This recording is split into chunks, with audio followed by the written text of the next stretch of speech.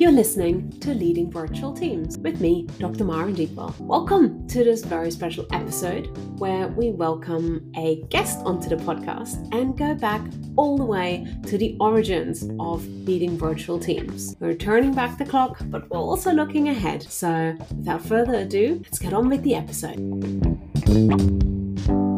Well, thank you very much for listening, everybody, to this episode with a very special guest. And although I don't think he really needs an introduction, I'm going to ask you to introduce yourself shortly. I want to preface that with a heartfelt welcome. I'm so thrilled that you are joining me back in the virtual teams blogging and podcasting. It's been a while. So welcome, Martin Hawksey. Hello, Maren. Thanks for having me. It's like good old times. I know. It's really interesting. I'll just quickly, for those that don't know, my name's Martin Hawksey. So I used to work for Opt for a number of years with Maren. So more recently, I've kind of pivoted into the world of software development. So I work now for a Google partner. So we specialize in our team in terms of supporting customers with Google Workspace. So some of that is kind of day-to-day, how to get the best out of Google Workspace and its productivity tools like Sheets and Docs. And some of that is doing development for custom solutions for customers as well. Oh, awesome. Well, I'm so thrilled, and I'm looking forward to having that conversation and kind of benefiting from your insight into all of that space that's happening. But I think it's particularly interesting given that our kind of interest in hybrid working proper started when we were both working for Alt, and we've both moved on to new roles since. But this is a continuing when I obviously I'm doing I did the course on hybrid working recently, and I've been looking back at some of our blog posts that we wrote in kind of 2018 and 2020. And so many of the issues discussed there kind of still feel really relevant to me. And I guess because we were, doing the hybrid working transition prior to the pandemic, it's been interesting for me to kind of look back and think how has that changed through the pandemic, where so many more people suddenly all kind of started to do working from home. And in the blog post rather, I've linked at the beginning to some of the kind of pieces of work that I've been looking at sort of on the policy and kind of research front around sort of flexible working in the UK. And yeah, it's been really interesting to kind of see how things have evolved. So from your perspective, sort of how are things changing in hybrid working, and what is the things that you're currently interested in? I think it's quite interesting that, we obviously spent a lot of time thinking about how best to support a team using the tools that we had. I've still got the same tools, but I still feel in terms of how those tools are used effectively is a never-ending story. It's quite interesting recently, as within our team, we've been looking at how to replicate more of what you get in terms of benefits of being co-located in an office in an online space. So really exploring, we tested some kind of very skeuomorphic type software where we had a virtual office that we could wander around and chat to each other. But I think, that was very expensive. It definitely had its benefits. So trying to unpick what it was about that we can replicate using our existing tools. So I think it is that evolving practice and just working out how to use the tools effectively, but it doesn't end there. It's in terms of culture and leadership within businesses. I think there's a lot of work still to be done in terms of just setting, the standard of how you engage, how you can work effectively as a team that's not in the same office.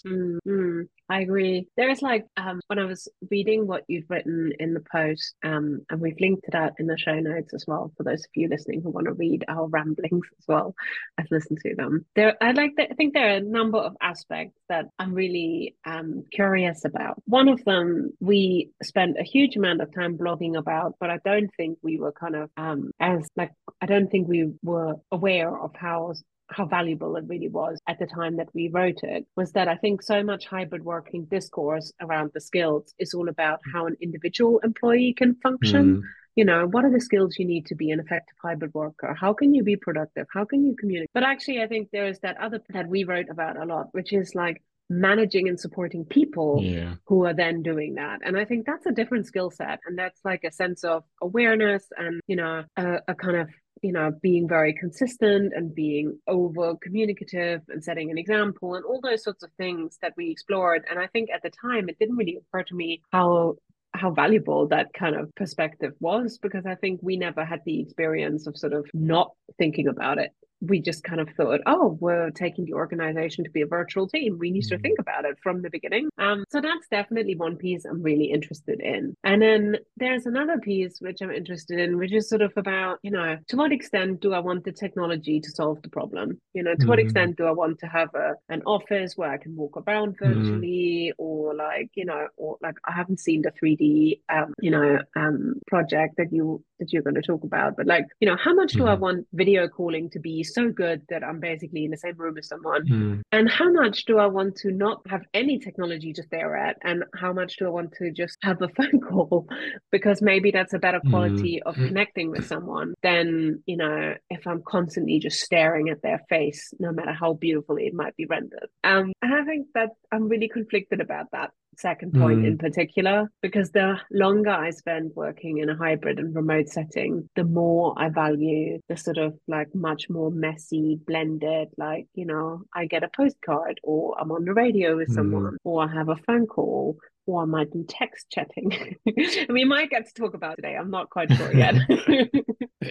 I think something also to keep in mind is people will respond differently to this. For example, I'm someone who likes a lot of structure, and so and it was something that, as part of all, there was structure around things like weekly check-ins and coffee breaks and things like that. This is more like day-to-day structure. So quite often in the morning as a team, we just all meet every morning.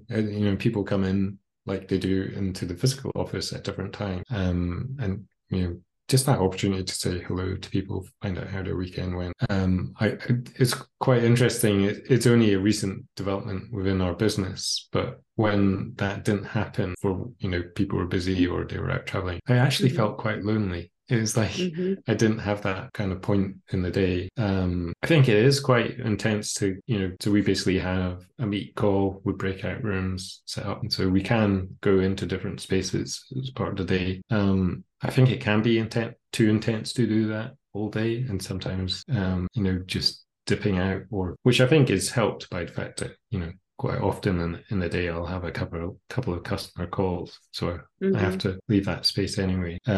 So I think for some people it's going to be harder or not as beneficial to them, just because perhaps like you, they like more they don't like the monotony of a daily let's just go and sit in this room experience. So I think that's one of the challenges, that everyone's different in terms of how they work best. And so when you start trying to dictate, oh, we're going to all do this team call in the morning, I think that can be quite challenging as a manager or a leader to kind of find the balance. Yeah, I am now the role I have, where I work freelance. I work with different individuals and teams and organizations, and I work across them, like particularly with my individual clients, I work across like different time zones in the US and Canada, Australia and Europe. I had such a nightmare a few weeks ago when we had the time change, because like, like there's that week like, when the clocks didn't align. Yeah, I was like, oh,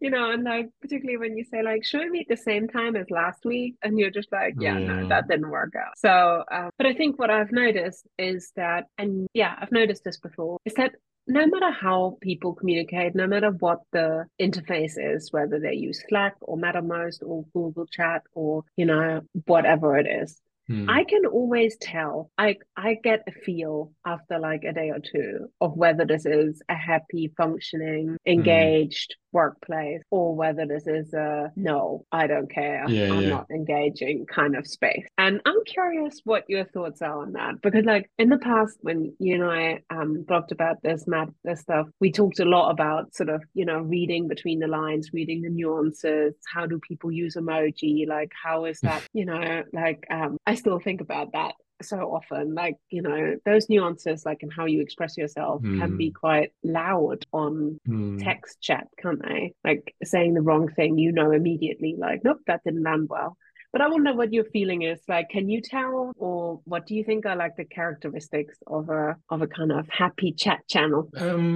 Well, I think that, you know, doing it as a video call, I think it removes some of the uncertainty. I think it's still, and it was something I remember we talked about the fact that in terms of cognitive load, video calls are just higher because the head's going overtime in terms of trying to look at facial expressions and so on. It's probably these kind of daily calls on. So I've got my big monitor, and basically I put the call at quite small corner. So I'm not focusing on 100% of the time. So I'm there, and if someone asks a question or can sit in on other conversations people are having. I think what was really eye-opening about doing this just for a short period of time is the number of occasions where a couple of words has unblocked something, or, you know, we've sold something for a customer. We're in a position where we're selling services, and so that ability to just quickly brainstorm, share ideas about how you can approach something, I think it's actually generated quite a bit of income for the business in terms of which could have potentially been lost. So I think it's quite difficult. I think it will be very dependent on kind of your setup, and you know, I think we're probably lucky that we're only doing this with our basically our team, so, you know, 6-7 people. So it's not, it could immediately get far too complicated if it got bigger than that. So I don't know if it necessarily scales. And I'm also conscious that it's chewing up my processor in terms of keeping rendering a video. So I will just turn, you know, and I think the rest of the team is, if we're focusing, we turn our videos off. So we're still in the call, we can listen and so on. So asking you, Martin, are you there? From the ether, and I can switch my camera back on and respond. So I think it's something I would encourage people to explore. I don't think it's perfect, and I don't think it's going to fit every scenario, but I've found it quite eye-opening. I suppose the other thing, and I think on reflection, this is where we really benefited when we did this transition at Alt, was it really needs someone driving it. It needs a strong leader, essentially a sponsor that's going to go around and just encourage people, keep doing this. And I think that's what we had, you know, with you at Alt. You were a sponsor of the technology, a sponsor of the solution. There was a lot of discussion going on to kind of not only highlight the benefits, but just checking in with people and just seeing, is that kind of working out, as you're saying, you know, reading between the lines, or just trying, I'm sure you must have sensed sometimes when it was just not working, and kind of regrouping and trying to figure out what needed to change. Definitely. I think you're right. There were definite moments when things didn't work, or, you know, like now things don't work. And I think one of the sort of messy aspects, I think, that comes into kind of bringing leadership to the space, and you wrote this in a blog post, that you think it, you know, requires kind of really intentional taking of responsibility and kind of bringing kind of leadership to it. And I think one of the messy parts is that, like, people's lives are just so much more intertwined with work when you work from home. You know, if you have like a small child, or you're moving house, decorating, or, you know, you have a puppy, like, no matter what it is, you know, and like particularly in the kind of era of unaffordable heating bills, you know, all those sorts of things really matter to people, and they make a big difference, and they don't leave their worry, whatever it might be, at home when they come to work. They're not escaping what it is that they're doing. And I think like, I don't know a different way of dealing with this than to engage with each individual and, like, you know, have a kind of mental tally of roughly where they are currently. You know, it's like, you know, is their heating broken and they're freezing and they're like in a bad place, you know, like, so yeah, I don't know. What do you think about that? I think there's definitely cost to it, and that cost is multifaceted. So it's quite interesting, since in our workplace we've adopted this kind of standing call, meet call each day. I actually share my office, our home office, with my wife, and she's asked to move out of the home office. You know, where previously, you know, we would do a morning exchange of, oh, I've got a meeting at 10, 11, I've got one at 11 as well, I'll just go out. Now that her awareness mechanism for when I've got a call is destroyed because I'm always on a call. So she's asked to move out. So she works in an office most of the time, but she usually two days a week she's at home. But she's asked for a different corner of the house, so I've set that up for her. So I feel a little bad about that, and I think that is the cost of this approach. Is I don't think it, and this, it's situational, I think, is an aspect here. So I think it is really tricky doing this model when you've got other people you're sharing a physical space with. So yeah, it's not going to work for everyone every time. And I'm also aware that I'm really fortunate, dedicated office, somewhere for my big screen, big desk, comfy chair. But I'm aware, even several years after the pandemic, I'm aware of people still just using a single laptop screen. That's just madness. How can it possibly be? It's crazy. I know. I'm sitting here with my normal sized screen, just looking at one. It's so funny. Oh, and like, I definitely don't want to be the person here to like ask all the questions. So if you have questions that you want us to discuss, like jump in.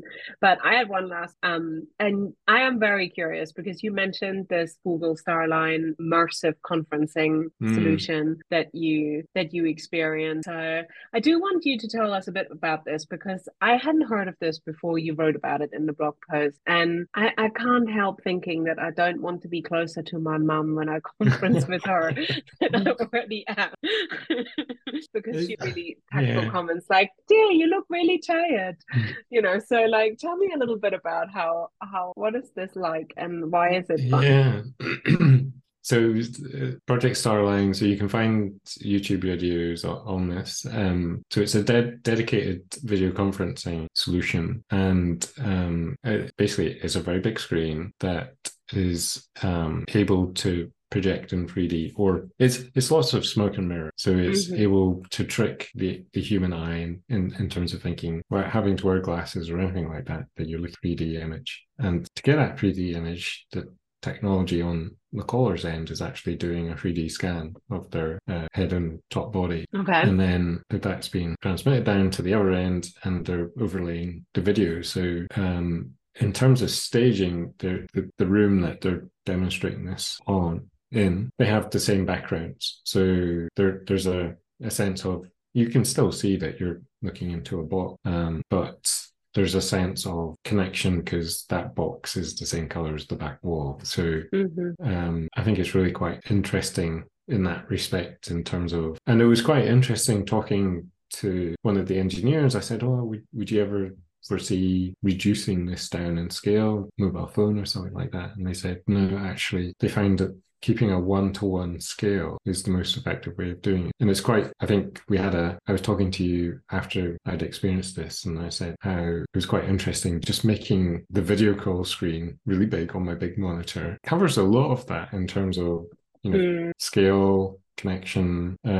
So I think it's an interesting one kind of watch if you can experience it. I would highly recommend it.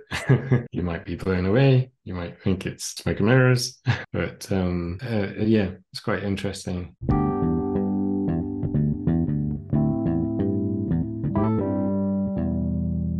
So I'm going to ask you some questions that I ask all of my guests, all about hybrid working, starting with, what's your hybrid working platform of choice? Well, I have to say it's really from Alt. I still continue working around Google. So Google Meet is kind of the core part of that, but all of Google Workspace is featured in some way or another. I'm with you there. I've recently tried using a different email program, and boy, is that not being easy. So yeah, Google Workspace rules. Absolutely, I agree. Okay, cool. Question 2. One piece of kit, and only one, Martin, not like 150, that you can't live without. I'm going to say monitor. I have rationalized. I used to, I think, have 4 or 5 monitors. I'm down to 2, but I've compensated by having one really big monitor, and that's the piece of tech I can't really live without now. Oh, that's funny. I had to think quite a long time about this one, and I was really tempted to go with a good chair, but I think the Mm. one thing that I really can't live without is good headphones. I really don't like over ear ones, so it's taken me. I'm still looking really for the ideal head, but yeah, so that's my one. Okay, Yeah, question three. mine are £7.99 headphones. I think though, like I just can't cope with the ones. I think it's because I wear glasses. Yeah, I can't cope with ones that yeah. sort of have over ear thing. Okay, next one.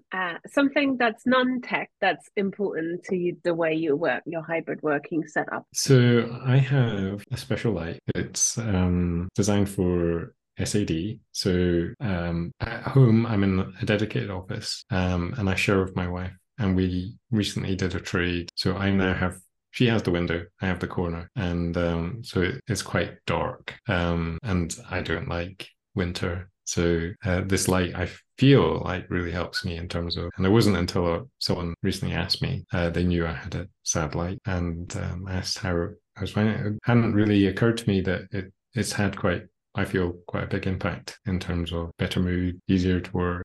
It's not, I think for a lot of these lights, they say just put it on for a little while each day. I actually bounce mine off the wall, so it's on all the time, but I feel like I'm getting some benefits from that. So interesting. I think Mm, that's so smart. What a great idea. Lots of people who work in darker, offices or not near a window, I'm sure would really be mm. inspired by that. Talking of which, what kind of thing, this is our next question, makes you step away from your screen to have a break? Um, something I try to do every day is just go out for a walk around lunchtime. Mhm. Besides that, going to make tea is something that will quite often, and the after effects of drinking lots of tea also help me get away from the desk as well. So, but I do, even regardless of the weather, I'll try and go out for a walk at lunchtime. I went this morning and it was so nice actually to get out for kind of starting, a Mm. really busy day. So yeah, I'm with you there. But since I've started having dogs, like my young dog Posey, she is so good at knowing when a call comes to the end. I try and catch her out and say something that you wouldn't usually say. Like instead of saying goodbye, I'll say like, have a good afternoon. And like she can just tell from Hmm. the tone of my voice or my body language that the call is over. And as soon as the call is over, she'll jump up and she'll be like, "Yay, we're finished. We're going some." So yeah. And if I have a call back to back, she'll like, "Oh, okay." No, false alarm. That's always funny. Is she quite patient if you can't step away? She is good like when in the mornings in particular, like she'll have quite a long period of a couple of hours where she'll be very happy to Mm, just doze and sleep and she doesn't really care. If she knows that if I leave my desk for longer periods, I will take my phone. So she mhm, knows that if I leave the phone at the desk, I will come back quite quickly and just go and get tea or, mhm. have a comfort break. But so if I take my phone, she knows like we're off to another part of the room, or the house rather.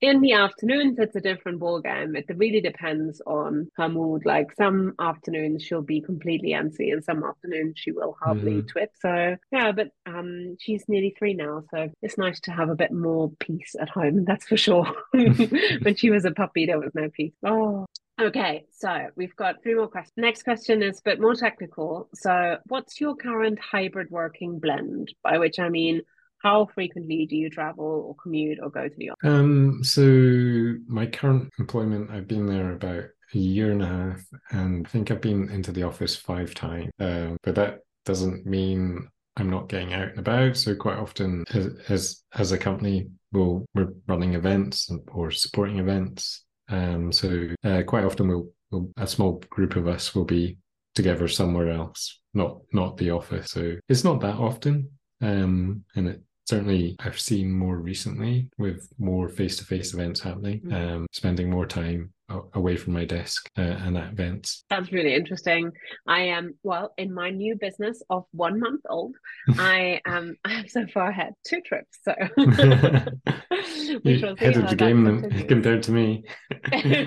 And thinking about kind of how you're currently working, would you go back to working in a co-located office full time again? I'd be really reluctant to do that. It's interesting now that I've got a 15-year-old, so she's reached an age now where she can let herself in if needs to be. We've not really done that much, but less constrained on being at home. I think as well, my partner is able to work flexibly as well, so between us we can generally cover stuff. But I'd be quite reluctant to go back into an office part-time, full-time. Either of those, I think the balance I've got right now works quite well. Yeah, I don't think there's anything that could tempt me back full time.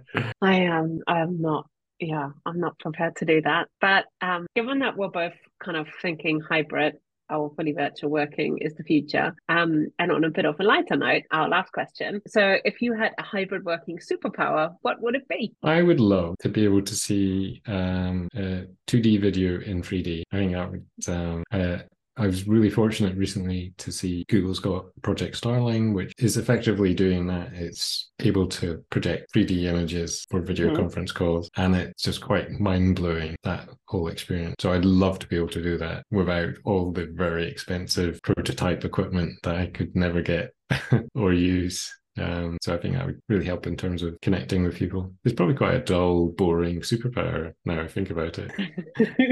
I don't think so. I think it sounds really futuristic when it comes to technology. So thanks so much for playing along.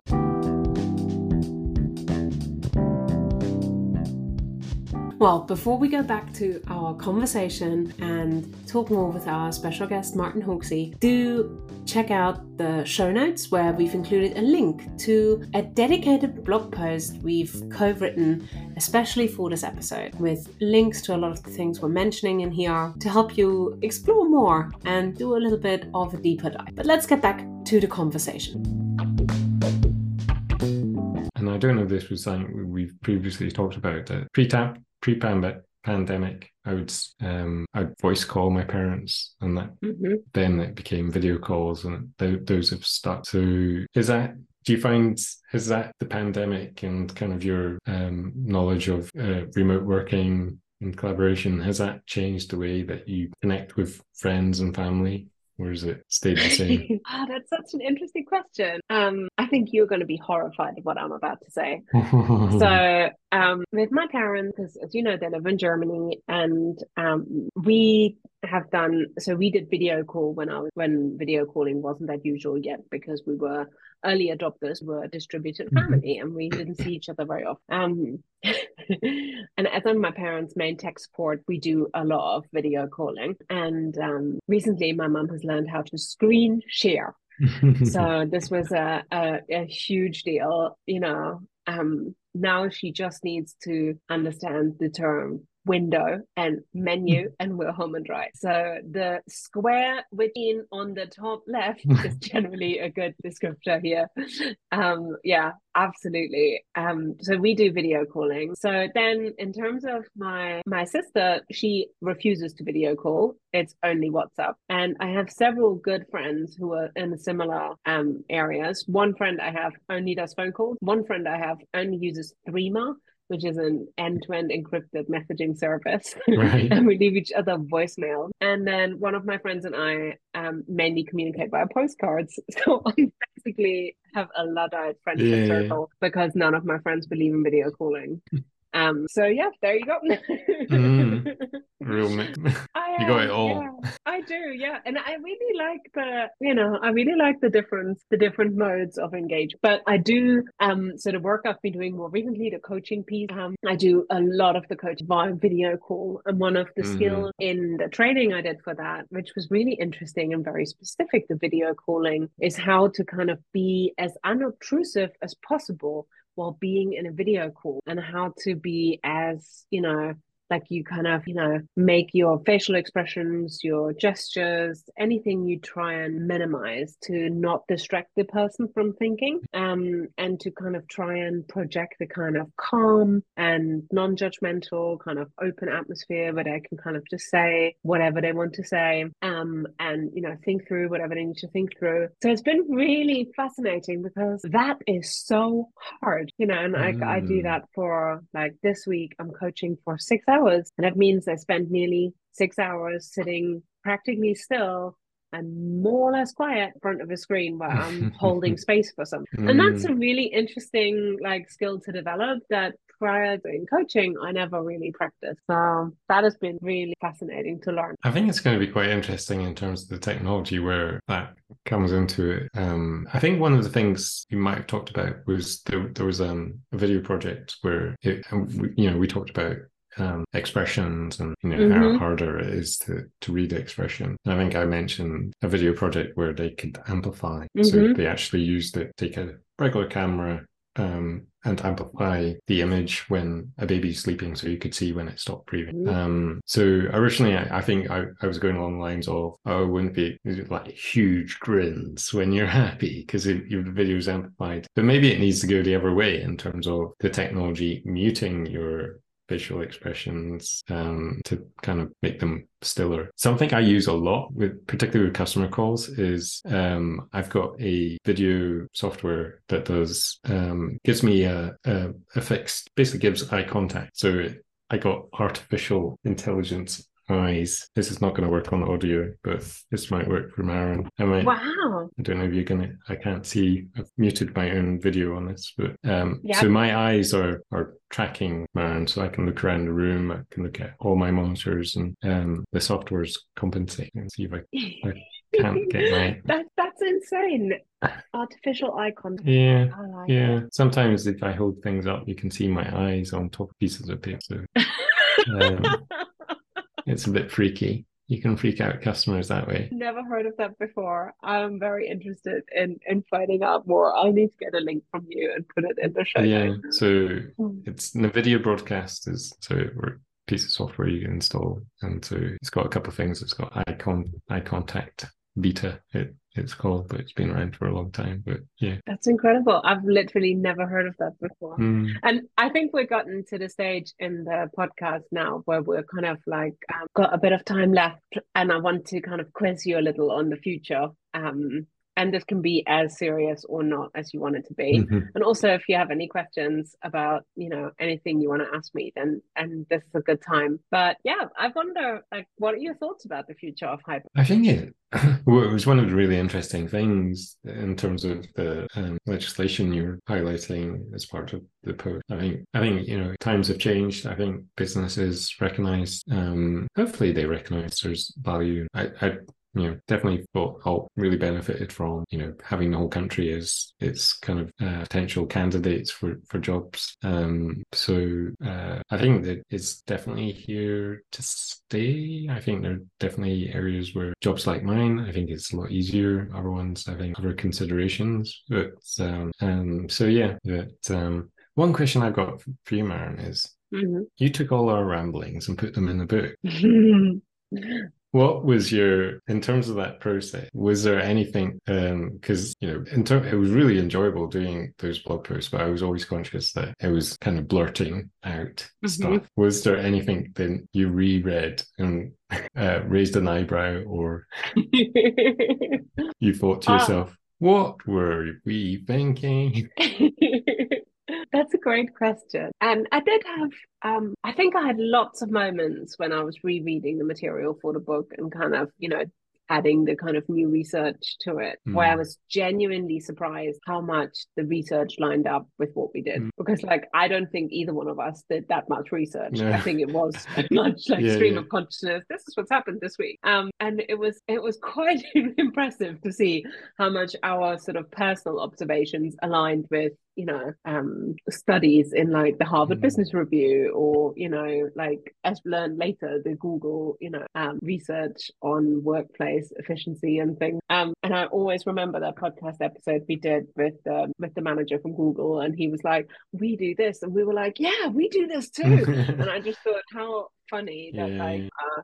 a huge global corporation has some of the same challenges as our tiny 10-person team for a not-for-profit in the UK. But so I think there were a couple of things that I remember really distinctly. And I think in the very, very beginning, when we started blogging about it, we talked about sort of from the first blog post, which was about, emptying out our office and taking boxes and closing the door and stuff. In the very beginning, we often blogged about how frequently we would all meet up. And I think originally, before the transition, when most of our colleagues were still based in one area, and we were planning to meet up every fortnight, or every month. And I think that never had, like, I think by the third blog post, by the third month, we hadn't met. Yeah. And I think that surprised me in retrospect. Not that we didn't meet, but that we thought we would have to meet so often. But I think it just goes to show how much, when you're not in a pandemic, you think about these things. So yeah, that was one, and I wonder what you make of that. And then I think the other one was that it wasn't like something that didn't line up, but I think some of the pandemic kind of negated some of the things we were trying to do, because it just made it impossible to meet. And when I reread some of those blog posts, I think at the time we were so busy, running a small organization and keeping things afloat for everyone and ourselves as well. I think we kind of we were maybe really overly ambitious about what's achievable in a global pandemic, and how much of a toll that took on people. And I don't think we were alone in making that misjudgment. I don't think many people who were like reflecting on their business in real time made the right kind of predictions in March or April 2020. But I think when I reread those posts, like they felt much more heartbreaking than I realized at the time. Like rereading them like a year or two later, I was like, oh my God, that we weren't just thrilled that we were all still standing was like, seemed like a harsh reality. Recently, within our company, there's a focus on continued learning, professional development. So we had a learning festival where we could all just offer a course to talk about. So I did a course. I took Lorna Campbell's How to Blog slides, and I basically talked to them in a small group. But the thing I added in terms of different types of blogs was the reflective, conversational blogging. And it was quite, as I was talking about, I got quite emotional in terms of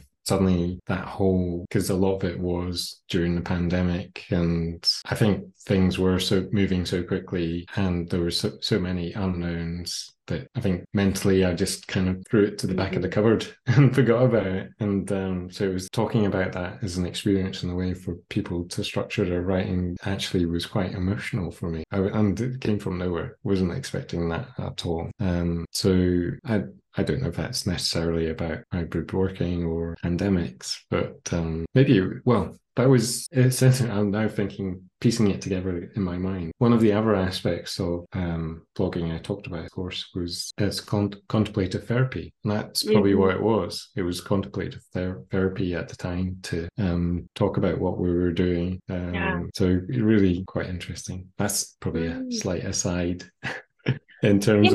Yeah, I don't think so. I think you're actually I think you're articulating this so well, because there is one part of hybrid working and being a remote worker that is just so lonely. It's a really isolating thing. And one of the most powerful aspects of any, blogging about your own practice, but I think the hybrid work blogging that we used to do is a great example of that, is that it really helps overcome some of that isolation, and it helps also other people gain an understanding of what your reality is like, because like even of people I know really well and I work with day to day, I have no idea what their day to day really is like. And that is one of the I really try and get people to think about when I talk about hybrid working. And one of the things I put in the book is, there is so much context going on that you never see or hear or think about. I don't know what your office smells like. I don't know what the noises in your house are. I don't know how busy things are for you. And I don't know that for anyone I work with, and And so I think that blogging is therapy and blogging is sharing. I think that for Mm. me, that really resonates. I So I'm suppose glad as that you well, mentioned that. we've talked a lot about video, but I suppose that is the thing to keep in mind, and I think perhaps we've touched upon this, is that it's not just about video calls or chat spaces. It's, just finding things that support your team in terms of the bigger picture, the longer term stuff, aspects of the day to day, but longer term stuff in terms of. I am given that we're recording this in winter time or getting towards the festive season. And maybe that's a nice thought to kind of conclude on as well. I really loved some of the stuff we did at all by post. I loved Secret Santa by post, and in the course I was doing recently, I shared the example of the positive feedback by post kind of postcards that I designed, and I really I know it's not possible for every organization, and it is one of those things that scales really badly, and there's GDPR and so on and so forth. I'm aware of that, but I really like sometimes getting something practical, physical, like that I can hold in my hand from people I don't usually see, and that I've got the fondest memories of like packing Christmas parcels for like everyone in our team and stuff. And what do you think about that? I'm smiling because it seems our business just constantly sending us water bottles, and I'm saying I've got enough water bottles. The marketing department. Yeah, Google were constantly sending me mug. My Google doesn't understand.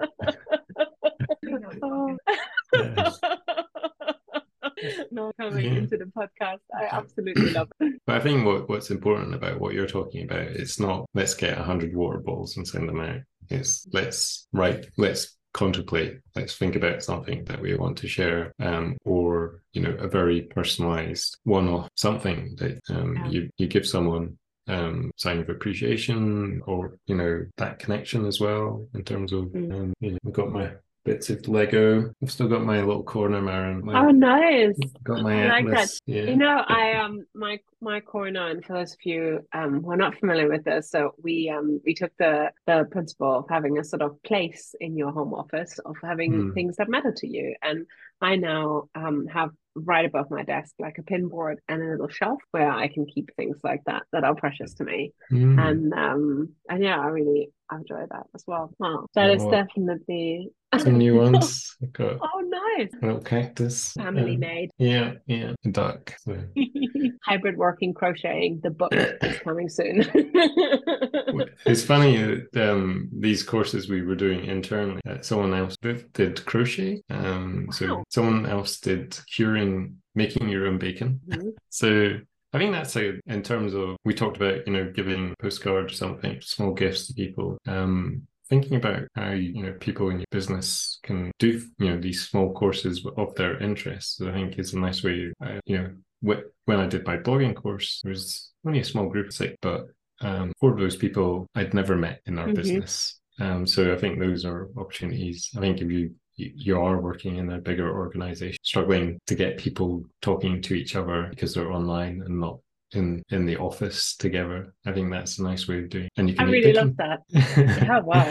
For the non-vegetarians amongst us, that sounds like a really delicious idea. But thank you so much for sharing that. And I think there's going to be a lot of inspiration taking away from the episode. I think we're basically out of time. So any last words before we wrap up? Yeah, let's not wait as long to do the next one. I want to come back, Maren. Please, can I come back?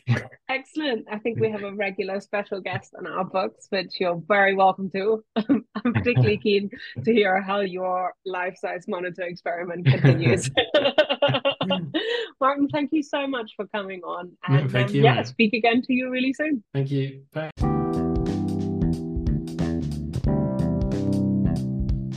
Thank you for leading Virtual Team. I hope you enjoyed this episode. And as always, you can find the links to the tools and resources we talked about in the show notes, or head over to marendeepwell.com/podcast.